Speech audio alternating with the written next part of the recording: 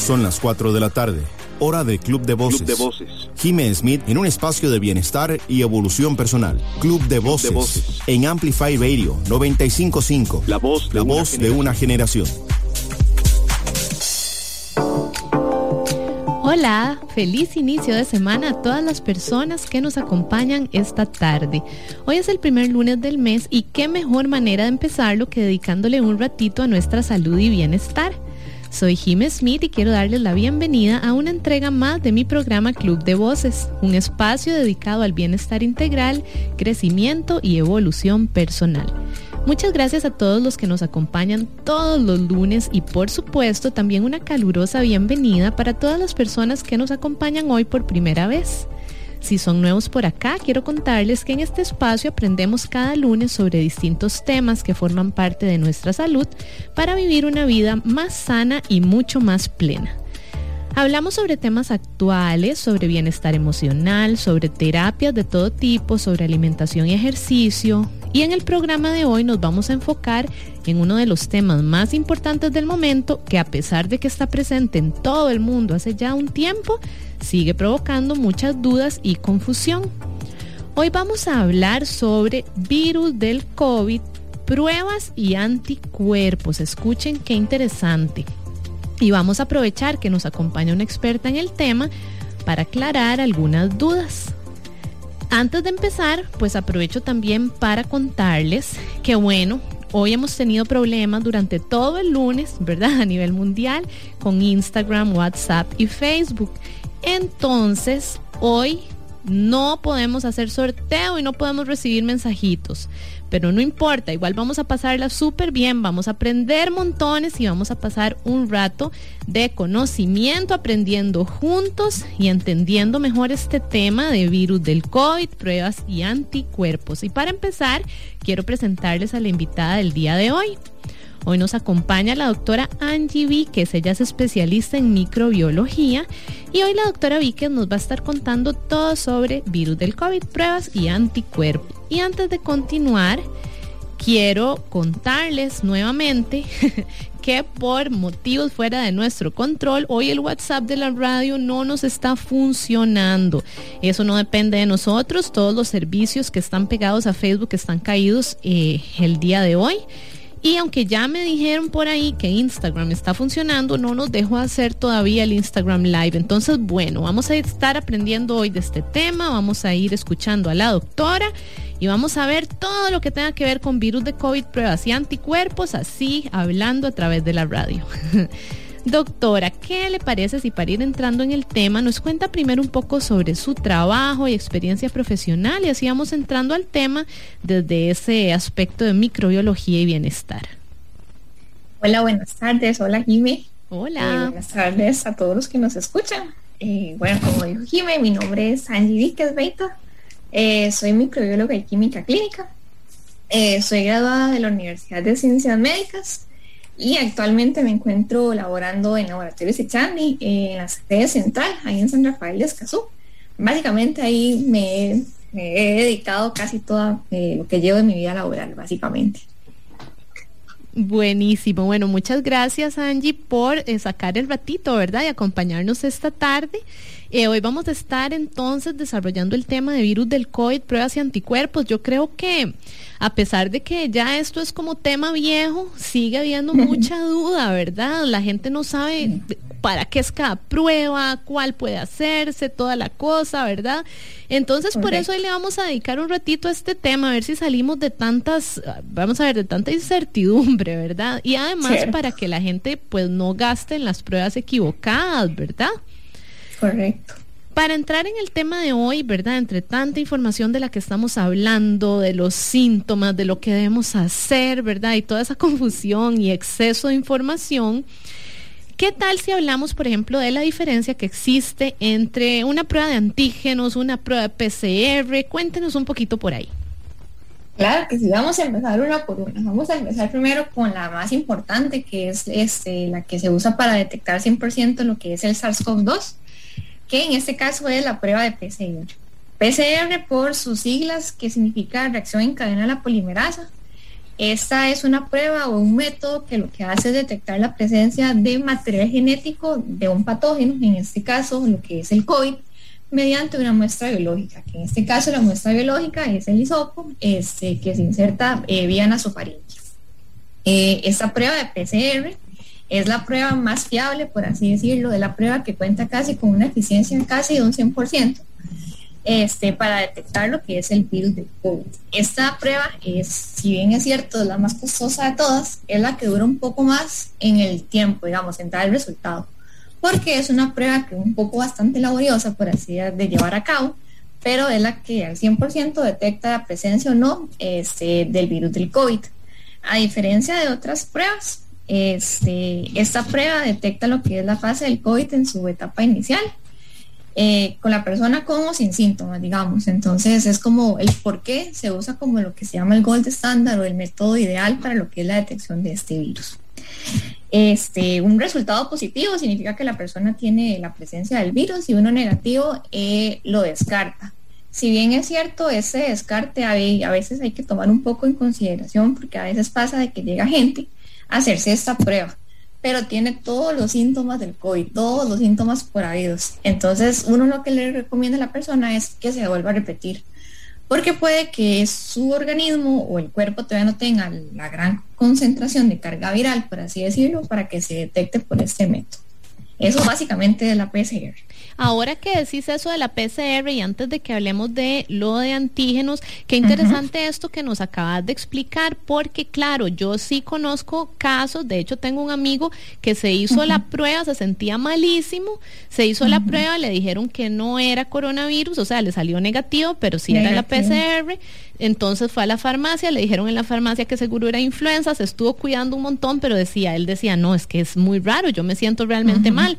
Y ya cuando empezó a sentirse bien, se le fue el gusto y el olfato, así que definitivamente sí era COVID, ¿verdad? Exacto. Entonces está interesante esto de que si uno realmente se siente mal y cree que lo tiene y sale negativo, pues tal vez sea bueno hacérsela de nuevo. Entonces repetírsela, exactamente, dejar unos 2 días tal vez por aquello y volver a repetírsela. Exacto. Ok, ¿y qué pasa con la prueba de antígenos? Esa prueba de antígenos es un poco diferente, por así decirlo, porque no es tan específica o tan sensible, por así decirlo, que la prueba de PCR. La prueba de antígenos básicamente lo que hace es que detecta ciertas proteínas del virus, digamos. El virus por sí solo tiene ciertos números de proteínas que se pueden detectar. Y una de estas, para que el resultado sea positivo válidamente por la prueba de antígenos, únicamente es viable, por así decirlo, durante los primeros 7 días iniciados los síntomas o iniciada la infección en el virus. A veces pasa que hay mucha gente que no tiene síntomas, digamos, que dice yo no tengo nada, voy y me hago la prueba de antígenos, como así que la gente le da como por curiosidad, y resulta que salen positivos. Entonces esa prueba de antígenos básicamente lo que hace es detectar la presencia del virus en los primeros 7 días de infección con o sin síntomas. Esta prueba por sí sola es bastante importante, o se utiliza mucho como un screening o como un cribado en empresas, en lugares como con bastante auge poblacional, porque pasa que puede haber mucha gente que es asintomática, y por esta prueba se logran detectar bastante bien. Ok, y aquí voy a aprovechar para hacer unas preguntillas. Primero, se cree que si una persona es asintomática no puede contagiar a los demás. ¿Qué pasa con eso? Sí, no, claro, una persona asintomática sí puede contagiar a las demás personas. Es contagiosa tanto una persona asintomática como asintomática. La única diferencia es que, como la palabra lo dice, la persona no manifiesta ningún tipo de síntoma. La persona está en buenas condiciones, digamos, pero el virus se está reproduciendo en el organismo, y él mismo está exponiendo a las personas, por así decirlo. Eso me parece importantísimo, porque bueno, muchas veces pasa que, bueno, ya se sienten bien, entonces creen que ya no contagian, o si es asintomática, ¿verdad?, creen que ya no van a contagiar a nadie. Entonces, bueno, para que tengamos eso claro, porque eso significa que si tenemos un falso negativo, eso sí es posible, pero no existe falso positivo, entonces. Correcto. Ok, perfecto. Después, hoy cuando estaba dando clases en la mañana, yo le comentaba a una de mis clientes que el programa era de esto y entonces hablábamos de estas diferencias de PCR y de antígenos y me dice ella, es que yo no entiendo entonces por qué en una línea aérea piden la de antígenos si a uno en el hospital le dicen, no, pero la de antígenos no necesariamente es buena, puede que le salga negativo y que sí tenga COVID. ¿Qué nos puedes decir de eso, de cuando la de antígenos sale negativa, pero que uno sí puede tener? Sí, claro, eso es cierto, es justamente por la especificidad de la prueba, digamos, la prueba únicamente es viable, por así decirlo, durante los primeros 7 días de iniciar la infección, pero puede que la persona, digamos, al día 8, al día 9 todavía esté infecciosa y ya por ese método no se lo puede hacer. Entonces, si yo hoy me hago, no sé, tengo una operación, por ejemplo, y me infecté hoy con COVID, si yo me lo hago al siguiente lunes, es muy probable que el antígeno ya me va a salir negativa. Pero si yo me hago la PCR, es muy probable que a mí sí me dé positiva y eso lo hacen, digamos, los hospitales o las clínicas para yo no exponer al personal propiamente. Es por eso la gran diferencia. Ok, perfecto. Creo que ya va quedando claro. Escuchen todo lo que vamos a aprender juntos esta tarde y una vez más vamos a darle las gracias a la doctora Angie Viquez, especialista en microbiología, por compartir con nosotros este espacio y ayudarnos a entender hoy todo sobre este virus del COVID, pruebas, anticuerpos y todo eso, ¿verdad? Y entonces ahora sí, hemos estado, ¿verdad?, mencionando la PCR, hemos estado mencionando los antígenos, cómo funcionan y toda esta cosa. Pero, ¿qué pasa entonces con lo de anticuerpos, por ejemplo? Porque también escuchamos que hay gente que se hace la prueba de anticuerpos. Y entonces, ¿qué pasa ahí? ¿Para qué sirven? Porque, por ejemplo, mucha gente cree que solo funciona si ya le dio el virus, entonces como para ver si quedaron protegidos porque ya lo tuvieron, y otros más bien se hacen esa prueba porque ya se pusieron la vacuna y quieren saber si están protegidos, pero ¿cómo funciona realmente y quién se la puede hacer? Claro que sí, digamos, inicialmente, bueno, tenemos que los anticuerpos son un grupo de proteínas producidas por el sistema inmune del organismo, cuando el cuerpo se expone, por así decirlo, ante un cuerpo extraño o ante una sustancia extraña, en este caso un antígeno, y de ahí se producen. En el caso para el COVID, propiamente al nivel de laboratorio, hay 3 tipos de anticuerpos. Tenemos un par, digamos, que se agrupan como anticuerpos de exposición al virus, digamos, para saber si la persona tuvo o no COVID. Y uno más que se agrupa para ver qué tan eficaz o qué tantos anticuerpos me produjo la vacuna una vez que yo me la puse. Los de infección natural, esos hay que tenerles como un poco de cuidado básicamente, porque pasa que hay mucha gente que actualmente se está yendo a medir esos al laboratorio, porque me pasa muy a menudo. Gente que le dio COVID hace 8 o 9 meses, se hacen los anticuerpos y les da negativo. Entonces la gente dice, es que a mí entonces nunca me dio COVID. Pero lo que pasa es que la gente, por así decirlo, ellos no saben que los anticuerpos, ellos se degradan. Entonces, digamos, se desaparecen, por así decirlo. Se ha visto que a 6 meses después de que una persona esté infectada por este virus, los anticuerpos ya se negativizan o tienden a dar 0. Es como que si la persona nunca haya tenido contacto con el virus. Entonces la gente a veces se asusta por ese tema. En este caso, esos son anticuerpos IgG y IgM, básicamente. Si uno de esos está positivo, significa que la persona tuvo contacto con el virus. A veces pasa que la persona va y se vacuna también y se asustan porque le sale el IgM positivo. Entonces la gente piensa que la vacuna le produjo COVID. Ajá. Pero lo que pasa es que una vez que la persona se pone la vacuna de COVID, los anticuerpos IgM de la nucleocápside se llaman, ellos van a dar positivo, digamos, siempre se van a alterar por la vacuna, no es que la persona tenga COVID, pero los IgG van a estar siempre negativos.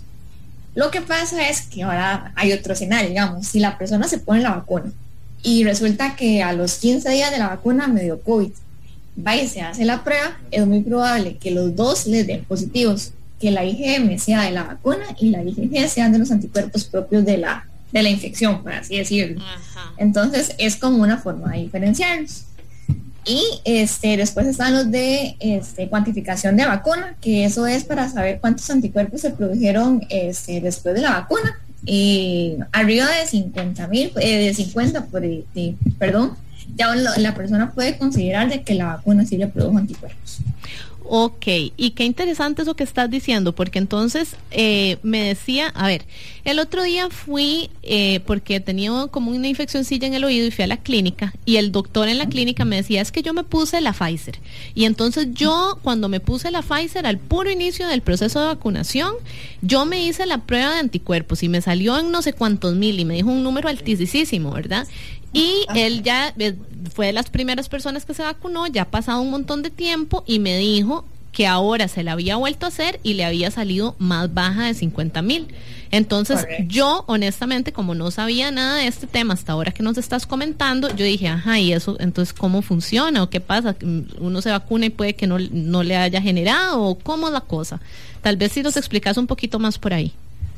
Sí, eso de la vacuna es un tema súper, todo el mundo pregunta, digamos, porque entre los miembros de la familia la gente empieza como a comparar los números, por así decirlo. Exacto. Entonces, resulta que uno tiene 15,000, otro tiene 5,000, entonces la gente se asusta. Pero digamos, esa producción de anticuerpos, todo eso va de la mano del sistema inmune de la persona. Entonces, hay muchas cosas, la edad, el sexo, que si la persona tuvo o no COVID es muy importante también para saber cuánto va a tener de anticuerpos después de la vacuna. Hay gente, digamos, que si tiene 50,000, 80,000, números bastante altos de COVID, de anticuerpos, pero a veces pasa que la gran mayoría de esas personas es gente que tuvo contacto previo con el virus. Entonces, ¿a qué me refiero? Gente que tuvo COVID, se pone la vacuna, les va a dar números altísimos, porque la producción o tener la infección por COVID va a hacer que se produzcan ciertos tipos de anticuerpos, y uno de esos van a ser los SRD, así se llaman, que son dirigidos contra la proteína de la espícula del virus. Ajá. Entonces, cuando una persona se pone la vacuna, esos anticuerpos que se produjeron por la infección natural se van a potenciar un montón. Y es ahí en donde la gente hace ese montón de anticuerpos, 50,000, 80,000, casi 100. Ajá. Hay personas que tienden a tener un poquito más. Por ejemplo, yo, digamos, mi caso, yo sí, digamos, cuando yo me puse las 2 dosis, a mí me dieron 25,000. Y actualmente, digamos, yo me los medí así escasas 2 semanas y apenas lo que tengo son 3,000. Digamos, se me bajaron un montón 6 meses después. Entonces, ¿a qué llevamos con eso? Digamos, de que efectivamente el virus sí, la concentración de anticuerpos a los 6 meses baja increíblemente. De hecho, hay publicaciones que lo que la gente dice, lo que uno mantiene en el cuerpo es un 10% de su pico o de su pico máximo, por así decirlo, que tuvo anticuerpos. Entonces, es por eso que uno sí considera, la gente sí está considerando lo que es ponerse esta famosa tercera dosis. Ajá. Ok, porque esa era mi siguiente pregunta. En ese caso, que ya bajaron, por ejemplo, a 3,000, ¿verdad? Ahí sería bueno un refuerzo, pero no significa que no estás protegida. Exactamente. Eso. Lo único es que la persona, digamos, hay gente que está muy asustada, digamos, se puso la vacuna hace escasos 2 meses y ya quiere volverse a poner un refuerzo, digamos. Pero lo que sí se ha visto, digamos, es que de nada vale que usted se lo ponga a los 2 meses porque todavía el cuerpo está produciendo que sea un poquito. Ajá. En cambio, si usted se lo pone 6 meses, los poquitos que usted le quedan, digamos, que ya ni van a subir ni van a bajar, ellos se potencian. Entonces, sí está recomendable, pero está después de los 6 meses. Antes no, porque nada funciona. Excelente. Y además me interesa eso que dijiste de que entonces igual sí está protegida la persona. O sea, exacto. Si te quedan poquitos, no significa que ya no estás protegido, significa que bajaron, pero que sí estás protegido. O sea, que sí va a luchar tu cuerpo para que no te dé tan feo, digamos. Correcto, exactamente. Fuera del número que usted tenga, digamos, siempre que su cuerpo tenga anticuerpos, el cuerpo siempre va a estar protegido. Uno dice protegido, digamos, pero correctamente lo que ellos hacen es como disminuir, por así decirlo, los síntomas o lo que usted tenga, digamos, y lo que no van a hacer es que no vaya usted a caer a alguna cama del hospital, básicamente. Excelente, muchísimas gracias, doctora. Y bueno, lo que vamos a hacer en este momento es ir a una pequeña pausa. Vamos a seguir hablando de virus del COVID, pruebas y anticuerpos cuando regresemos. Claro que sí. En Amplify Radio, Club de Voces. Ya volvemos. Hola, soy Fran y te invito a escuchar el programa A que no sabías, todos los lunes a las 6 de la tarde por Amplify Radio 955, donde aprendemos junto al experto sobre temas interesantes, raros y curiosos o que a simple vista parecen burdos. ¿A que no sabías? Todos los lunes a las 6 de la tarde. Hola, mi nombre es Mauricio Artavia y quiero invitarlos a escuchar Aleatorio. Todos los lunes a partir de las 7 de la noche por Amplify Radio. Durante 90 minutos navegaremos por terrenos desconocidos y poco comunes, dando vida a esos temas que por lo general son poco conocidos. Aleatorio, un espacio donde le damos luz a la música no cotidiana. Recordá, todos los lunes a las 7 p.m. por Amplify Radio 955. Hola, soy Lorenz. Si te gusta la poesía, la literatura en general y la música, esa que trae recuerdos, quiero invitarte a que me acompañes todos los lunes a las 9 de la noche para que escuches Galería Nocturna, un programa que como un museo abandonado te expone recuerdos y emociones atrapadas en el tiempo. Lunes, 9 de la noche por Amplify Radio. Enlazate a la frecuencia 95.5, una radio viva, llena de música y cultura. Para gente como vos y como nosotros. Amplificamos tu mundo. Amplify Radio, la voz de una generación. Club de Voces. En Amplify Radio 955. Regresamos a Club de Voces y hoy nos acompaña la doctora Angie Viquez. Ella es especialista en microbiología. Hoy la doctora Viquez nos está contando todo sobre virus del COVID, pruebas y anticuerpos. Y si no pudieron acompañarnos durante la primera parte del programa, recuerden que este y todos los programas quedan grabados como podcast en el website de Amplify Radio, que es amplifyradio.com. Ahí se meten a Club de Voces y van a encontrar una lista con todos los programas que hemos hecho, de diversos temas y de todo, y pueden escucharlos, compartirlos, todo lo que ustedes quieran. Y bueno, ahora sí, vamos a continuar con el tema de esta tarde, virus del COVID, pruebas y anticuerpos. Hemos estado hablando entonces sobre las distintas pruebas que hay. Estuvimos hablando además sobre los anticuerpos, los distintos tipos, por qué es importante, cuándo se puede poner esa tercera dosis de la vacuna si quisiéramos. En fin, hemos estado aprendiendo montones hoy sobre esto de pruebas y anticuerpos y sobre este tema que, a pesar de ser un tema viejito, digamos ya que tenemos incorporado, pues siempre hace que surjan dudas, ¿verdad? Y hoy vamos a tratar de entender todo lo que tiene que ver con él. Doctora, en estas últimas semanas han variado también los requisitos de viaje para ingresar a algunos países, por ejemplo. Y por lo general existe mucha duda sobre cuáles son las pruebas que hay que hacernos cuando vamos a viajar, qué tipo de pruebas se solicitan, cuáles son las diferencias. ¿Qué tal si hablamos un poquito ahora de ese tema, de las pruebas de viaje, cuáles piden, cómo se diferencian y todo esto? Claro, eso es un tema bastante complicado, por así decirlo. Ajá. Porque depende mucho del país o del destino al que la persona vaya. Casi siempre nosotros lo que le recomendamos a la persona es que si va a viajar, por lo menos 2 días antes, tiene que investigar con la línea aérea y con el país destino al que va. Porque a veces pasa que la línea aérea pide X y el destino pide Y. Entonces, por ejemplo, si la línea aérea pide antígeno y el destino final pide PCR, la persona, nosotros lo que le recomendamos es que unifique todo, únicamente se haga PCR. Claro. Porque nada sirve que se haga los dos, si es con uno, vale, digamos. Entonces, siempre decimos que verifiquen. Idealmente, actualmente, casi todos los antígenos, Estados Unidos acepta antígenos. De así, digamos, que donde la gente viaje, que sepamos que acepta PCR es Canadá, Perú y algunas, creo que si no me equivoco, Argentina, y le pide PCR, pero casi todo es prueba de antígeno. Y ahora lo último que se supo es que si la persona tiene esquema completo de vacunación de no más de 6 meses puesta la última dosis, con eso también puede entrar sin ninguna prueba. Wow, eso no lo sabía. Muy bien. Sí, en algunos países, de hecho, que si no me equivoco, en España ya están aceptando eso, y en Estados Unidos está pronto a aprobarse también. Qué bien, muy bien.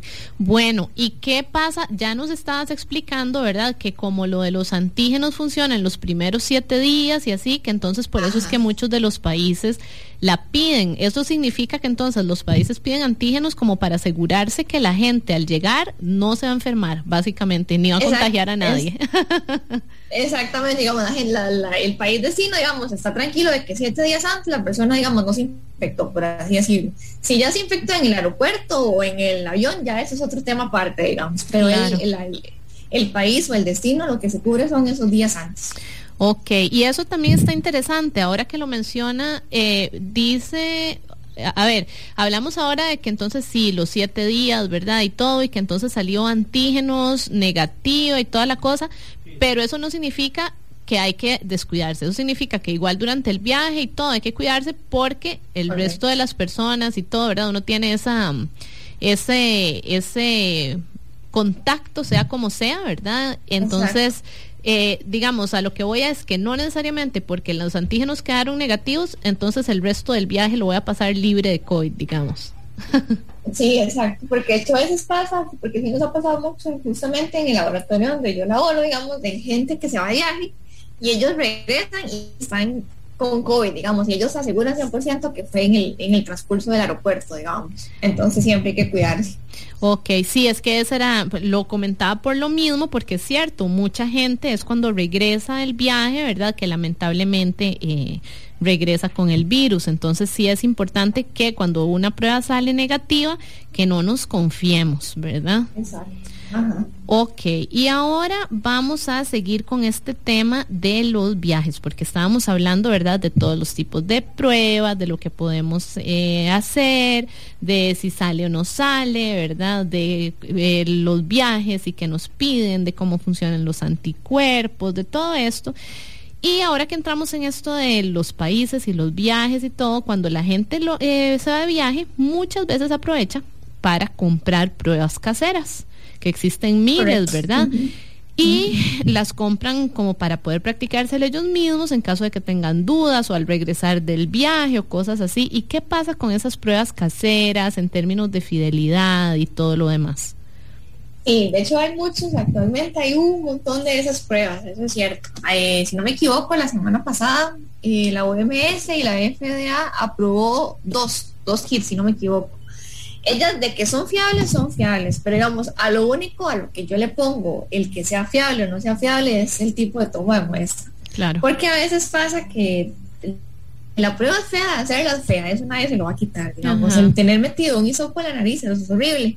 Entonces a veces pasa que la gente ya está sintiendo picazón y no ha metido ni una tercera parte del hisopo. Entonces ya eso, digamos, ya lo van a hacer, es muy probable que esté muy mal tomada la muestra. Entonces, eso es a lo único que uno le pondría el pero de que hace una prueba fiable o no fiable. Si la hacen por el método correcto, si la toman adecuadamente, la prueba va a dar lo que da. Pero si no la toman bien, ahí es donde uno dice, no confío tanto. Claro. Es decir, nuevamente podemos hablar de que con esas pruebas el problema es el falso negativo, pero nunca el falso positivo. Ajá, correcto. Y efectivamente, digamos que si la persona de verdad se la quiere hacer, que se la haga como se debe, digamos, con el hisopo al fondo, porque a veces pasa que la gente nada más se la hace como afuera, justamente donde se ven los mocos, como uno dice, y ahí casi no funciona muy bien. Sí, claro. Sí, es que se siente, siempre va a ser incómoda, ¿verdad? Siempre va a ser incómoda. Como picazón, es lo totalmente, que da, ganas de estornudar. Correcto. Pero a todos nos toca, ¿verdad? Ni modo, así es la cosa. Pero bueno, hablemos ahora justamente de esos momentos en los que debemos hacernos la prueba. Entonces, por ejemplo, vamos a poner varios escenarios. Por ejemplo, si supimos que estuvimos en contacto con una persona que tiene COVID y resulta que tenemos esa prueba en la casa y queremos aprovechar y hacernos esa prueba de antígenos, ¿cómo funcionaría eso, digamos? O sea, si yo estuve en una reunión de trabajo y resulta que una de las personas sale positiva de COVID y ahora entonces yo quiero saber si me contagié, si no me contagié, pero no tengo síntomas todavía. ¿Qué pasaría? Correcto, digamos, hay mucha gente que se asusta mucho porque se va a una reunión, a algo de trabajo y resulta que una persona salió positiva. Entonces ya la gente el día siguiente va y se hace una prueba o usa una prueba casera, como usted dice en este caso. Eso está bastante mal hecho, digamos, porque en un día el cuerpo todavía no ha producido, si tuvo contacto y efectivamente se expuso al virus, todavía no ha pasado como el tiempo suficiente, por así decirlo, para que el cuerpo se produzca gran cantidad de anticuerpos, de virus, digamos, por así decirlo, carga viral, para que una prueba marque positivo o negativo. Entonces, idealmente, uno lo que debe esperar después de que tuvo contacto con la persona son de 5 a 7 días para realizarse ya sea antígeno o PCR. Excelente. Y ahora hablemos de esperar esa sintomatología y toda la cosa.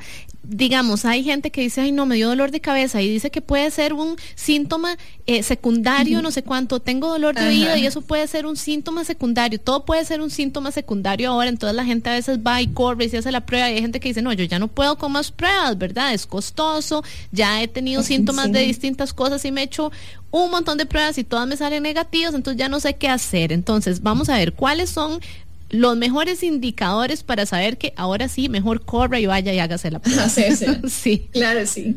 De hecho, digamos, cuando ya una persona tiene síntomas 100%, puede ir a hacerse la prueba, digamos. En este caso, bueno, sí hay una cosa muy importante que aclarar, porque cuando, digamos, si en ese caso van a un laboratorio privado, cuando ya la persona tiene síntomas, nosotros únicamente le podemos ofrecer la PCR. Ajá. Estamos restringidos, por así decirlo, por el Ministerio de Salud. A veces la gente se enoja y no entiende que por qué no podemos, pero es simplemente porque nosotros ocupamos decir al ministerio, por así decirlo, sí, efectivamente es COVID. Y si le hacemos la otra y no da y la persona viene, entonces el ministerio como que nos restringe un poco con eso. Entonces, si la persona sí tiene síntomas, al menos nosotros únicamente les podemos hacer la PCR. Pero para que usted se alarme, digamos, usted diga, uy, no, yo ya tengo que ir a hacerme la prueba porque tengo los síntomas característicos, los primordiales, pérdida del gusto y pérdida del olfato. Entonces apenas tenga eso, téngalo por seguro que efectivamente es COVID, digamos. Porque uno normalmente no pasa por eso, digamos, por cualquier tipo de virus. Por más gripe fea, cuesta, que eso no va a pasar a menos que sea coronavirus. Sí, exactamente. O sea, aunque si tenga cualquier gripe, siempre la comida le va a saber, la sopita de pollo siempre le va a saber, todo le va a saber, digamos. Entonces, por eso no de fijo es COVID. También si tiene como cansancio, malestar general bastante fuerte, hay gente que dice que ellos sienten que tienen algo raro, que sienten que tienen como otra cosa metida en el cuerpo y lo que sienten es un puro malestar, mucha fiebre, y tienen como eso que uno le llora en la nariz. Eso es súper característico del COVID también. Entonces básicamente con eso usted de fijo tiene que salir corriendo a hacerse la prueba. Y cuando ya son síntomas, entonces es PCR, pero cuando está la duda y después de unos 5 días podría ser antígeno, solo como para saber si uno está sintomático pero tiene entonces el virus. Correcto, exactamente. Ok, perfectísimo. Ok, y hablando entonces de todo esto de síntomas, de pruebas, ¿verdad? De la toma de muestra y así, ¿qué diferencias hay entre pruebas, por ejemplo, de un lugar a otro? Porque no sé si es una prueba estándar, sabemos que siempre estándar a nivel de hisopo, pero digamos, ¿todos los laboratorios usan exactamente los mismos hisopos o hay diferencia en eso o así? Porque hay gente que lo que le tiene es pánico al hisopo, ¿verdad? Entonces, como para conocer un poquito sobre eso. Sí, de hecho, lo que la gente más pregunta es por el hisopo. De hecho, eso siempre pasa. Idealmente, digamos, yo sí, digamos, no le puedo explicar o no le puedo decir si otros laboratorios utilizan los mismos métodos, digamos, pero propiamente, digamos, con los que yo trabajo, en este caso en laboratorios Echandi, nosotros sí procuramos de que sea un hisopo bastante fino, bastante pequeño, por así decirlo, que la persona sienta la menor incomodidad posible. Si son niños, en ese caso, con los niños tenemos tomas bastante especiales para ellos, porque ya que es una muestra bastante fea, con ellos sí tenemos cierto tipo de toma como para que ellos no le tengan miedo o no se asusten, básicamente. Esta prueba, digamos, ya sea la de antígenos, en este caso en nuestro laboratorio, el resultado está tardando la de antígenos menos de 2 horas, ya menos de 2 horas la persona tiene el resultado. Y lo que es la prueba de PCR, esa de a 24 horas o un poquito menos, dependiendo de la hora en la que la persona se presente en la sucursal. Y lo que es fuera del gran área metropolitana, que sí tenemos otros laboratorios, sí dura un poquito más de las 24 horas, mientras que el transporte, por así decirlo, llega con la prueba a la sede que se procesa. la gran mayoría de nosotros, lo que es en antígenos, sí llevamos, por así decirlo, una especificidad y una sensibilidad de casi un 96% para antígenos, y lo que son para PCRs casi el 99% también. Entonces sí son como bastante confiables y bastante certeras. Excelente. Y ahora que hablábamos del caso de los niños, ahora que lamentablemente, ¿verdad?, estamos viendo más contagios en menores, sí. ¿Qué pasa con las pruebas para ellos? ¿Igual antígenos o es solo PCR o cómo funciona, verdad? Cuéntenos con los pequeñitos así, a ver cómo podemos hacer. Sí, verás que para ellos en ese caso, bueno, nosotros siempre sí le hacemos únicamente PCR, porque con ellos está pasando ahora mucho que está este famoso el virus sincitial respiratorio, que ellos sí se infectan, los niños generalmente muchos con este virus. Entonces nosotros sí le hacemos PCR, digamos, justamente porque si da negativo, el médico podría sospechar de que no es COVID, pero es el sincitial respiratorio. Porque a veces pasa que el niño viene con todos los síntomas, está súper malito, súper enfermo, se le hace la prueba COVID y da negativa, y se le hace otra prueba que también tenemos, y en ese caso se le da el sincitial respiratorio, pero con ellos sí 100% es PCR. Importantísimo. Entonces la mayoría, si no me equivoco, por favor vamos a aclarar esto también por si hay duda, si no me equivoco, la mayoría de pruebas caseras de las que compramos suelen ser de antígenos, ¿verdad? Correcto. Entonces eso significa que en menores las pruebas caseras no son lo ideal. No, exactamente, no son lo ideal, para nada. Ok, perfecto. Creo que eso es importante, ¿verdad? Porque muchas personas podemos tener pruebas caseras en la casa. De hecho, yo tengo pruebas caseras y siempre he tenido esa duda con respecto, por ejemplo, a mi sobrinito y así, ¿verdad? Si eso nos ayudará en ese caso, que Dios no quiera, ¿verdad? Pero que uno necesite saber. Entonces, en ese caso siempre es importante que sea PCR con un menor. Sí. Siempre es mejor como para descartar, que sea, digamos, que si de verdad le salió negativo, descartar que sea otro, digamos, básicamente. ¿Y qué pasa con las pruebas de anticuerpos en menores? ¿Valdrá la pena o cómo funciona por ahí? Y es que eso es muy curioso, porque los niños casi nunca se hacen pruebas de anticuerpos. Cuesta mucho ver a un menor de edad, digamos, haciéndose anticuerpos, a no ser que sea un núcleo familiar en donde, por ejemplo, no sé, mamá y papá les dio COVID, y quieren ver si a los hijos, digamos, en ese caso les dio también COVID. Entonces les hacen anticuerpos para ver si efectivamente ellos desarrollaron la enfermedad, pero si no fuera por eso, de otra forma no se lo hacen. Ok, sí, me entró la duda porque sé que ya están vacunando a algunos niños, ¿verdad? Entonces no sé si les estaban haciendo también la de anticuerpos como posvacuna, como para ver si, ¿verdad? Ok, bueno, muy interesante. Todo este tema de vacunas y pruebas y todo, yo creo que para mucha gente es como confuso, ¿verdad? La gente cree, entonces, la mayoría quiere hacerse antígeno porque es más económica y así, pero a veces queda esa duda. Entonces yo creo que al menos a mí me ha quedado más claro hoy y espero que a todas las personas que nos escuchen les esté quedando también más claro todo este asunto, ¿verdad?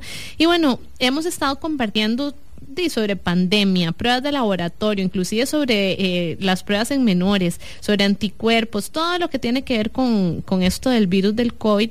¿Qué mensaje te gustaría compartirle a las personas que nos escuchan ya sobre el tema en general y como vos como microbióloga? Yo lo que sí le quiero decir a la gente es ahora lo del tema de la vacunación. Es demasiado importante. Hay mucha gente que por miedo, por ciertos comentarios, la gente no se quiere vacunar. Efectivamente, digamos, la vacunación sí restringe un montón lo que es el contagio, por así decir, el virus disminuye un montón, y a como vamos a nivel mundial, sí se está viendo que se necesita un montón la vacuna. Yo lo que le digo a la gente es que verdaderamente vacúnense por sus familias, por sus allegados, por sus seres, la gente alrededor. Porque yo no quisiera que en algún momento, en algún futuro, la gente diga, uy, yo por no ponerme la vacuna o por tal cosa, me pasó X o Y razón o tuve algún problema familiar. Yo sí les pido que de verdad se vacunen, que ese no es un tema para nada jugando, que ese es un virus bastante letal y que si fueran 2 momentos se acaba con la luz de una persona, con la vida de una persona. Y uno no sabe si esa persona en algún momento va a ser la mamá, el papá, el abuelito, el hermano, la pareja de uno nunca sabe. Y la verdad que es un virus bastante feillo, y lo mejor es cuidarse en este momento y es conciencia de todos. Y es que es una lotería, ¿verdad? O sea, así como hay gente que tiene todos los factores y de repente le va súper bien, hay gente que puede ser atleta, óptima salud y todo, y que no le va tan bien, ¿verdad? Hay casos de casos, entonces no puede uno ni siquiera saber cómo le va a ir a uno o a los familiares, ¿verdad? Sí, eso es cierto, porque eso de que usted esa palabra es justamente lo que uno dice, que es una lotería, porque a veces, digamos, ha pasado casos de una familia entera que tiene COVID, digamos, y no se aísla, digamos, siguen con, no sé, con el mismo núcleo, y resulta que de los 5, 4 sí les dio y a uno de verdad no le dio nada. Entonces uno dice, literalmente el virus como que busca algo como para de verdad pegarse, pero sí es una completa lotería. Y otra cosa interesante, esto de la vacuna, por supuesto que sí a uno le puede dar, pero también conozco casos en los que, por ejemplo, a toda una familia le dio y tenían un adulto mayor. Recuerden que los adultos mayores eran los primeros que estaban vacunando acá. Uh-huh. Entonces, resulta que cuando a todo el núcleo familiar le dio, ya estaba vacunada la abuelita. Uh-huh. Y ella fue la única a la que no le dio. ¿Ves? Entonces es interesante escuchar esos casos también, porque es cierto que la gente ya vacunada pues puede que le dé, pero al rato y también puede que no le dé, gracias a que tiene ya algunos anticuerpos ahí, ¿verdad? Sí, ya el cuerpo sabe cómo combatir, exactamente. Bueno, importantísimo. Y antes de que se nos acabe el tiempo, doctora, cuéntenos cómo podemos hacer, si queremos ir a hacernos esa prueba de anticuerpos, si queremos más información, cuéntenos cómo podemos contactarla o a quién nos recomienda contactar para estos temas. Claro que sí, cualquier duda o consulta que ustedes tengan, se pueden dirigir directamente al número de teléfono 2549-4553. Ahí justamente es la central de laboratorios Echandi. Si tuvieran alguna duda o alguna consulta con respecto a ese tema, pueden pedir directamente hablar conmigo, Angie Viquez, nada más piden y yo con gusto estoy para ayudarlos. De igual forma, nosotros contamos con muchísimos más microbiólogos, digamos, bastante expertos, por así decirlo, en este tema. Entonces, cualquier duda, consulta, sugerencia que tengan, también ellos los van a, si no estuviera por A o por B, ellos también le van a, de fijo, a solventar cualquier inquietud que tengan. O de igual forma, también me pueden escribir a mi correo, que mi correo es aviquez@lapechandi.com, y yo ahí también cualquier duda, consulta, también les puedo ayudar. Muchísimas gracias, doctora. Y ahora que estamos hablando de esto de las llamadas y las dudas y las consultas, se me ocurre que también puede estar la consulta con respecto a los autotests, ¿verdad? En ese caso, cuando uno va así rapidito en carro, ¿uno se puede hacer todo tipo de prueba ahí o solamente como la de antígenos o PCR? O también si quisieran anticuerpos pueden ir ahí rápidamente, ¿o cómo funciona eso? Sino en el autotest, digamos, propiamente únicamente es para antígeno o PCR, nada más, porque ellos funcionan hasta las 6 de la tarde. Y la sangre, como son anticuerpos, sí lleva como otro trabajo un poquito más que hay que hacerle. Entonces ya para esa parte sí está cerrada. Entonces sería únicamente PCR y antígenos. Excelente, es que creo que eso fue lo que se nos había olvidado mencionar, ¿verdad? Que las de anticuerpos, para los que tienen dudas o interés, esas de sangre, esa no es del hisopo. Ajá, correcto, es pura sangre. Excelente. Bueno, muchísimas gracias. Yo creo que ha quedado bastante claro, y si tienen ahí dudas o comentarios, pues ya saben que pueden contactar a la doctora Viquez, a Laboratorios Echandi, o inclusive pueden escribirme a mi Instagram y yo puedo pasarles a ellos los mensajes o darles a ustedes los datos, ¿verdad? Para que puedan salir ustedes de sus dudas. Y bueno, así llegamos al cierre del programa de hoy. Hoy hemos estado aprendiendo juntos sobre virus del COVID, pruebas y anticuerpos. Hoy nos acompañó la doctora Angie Viquez, ella es especialista en microbiología. Así que, doctora, una vez más, muchísimas gracias por su participación en el programa de esta tarde y por todo lo que hemos ido aprendiendo juntos. Gracias a usted. No, un placer, y me estoy para ayudarles en lo que necesiten, y como les dije, cualquier duda, consulta, estoy para ayudarles. Ay, nuevamente muchísimas gracias de verdad, y muchísimas gracias a todos los que nos acompañaron esta tarde. Soy Jim Smith y los espero nuevamente el próximo lunes a las 4 de la tarde acá en Club de Voces, nuestro espacio de bienestar, crecimiento y evolución personal. Linda semana para todos. Jime Smith vuelve el próximo lunes a las 4 de la tarde en Club de Voces por Amplify Radio 955, la voz de una generación.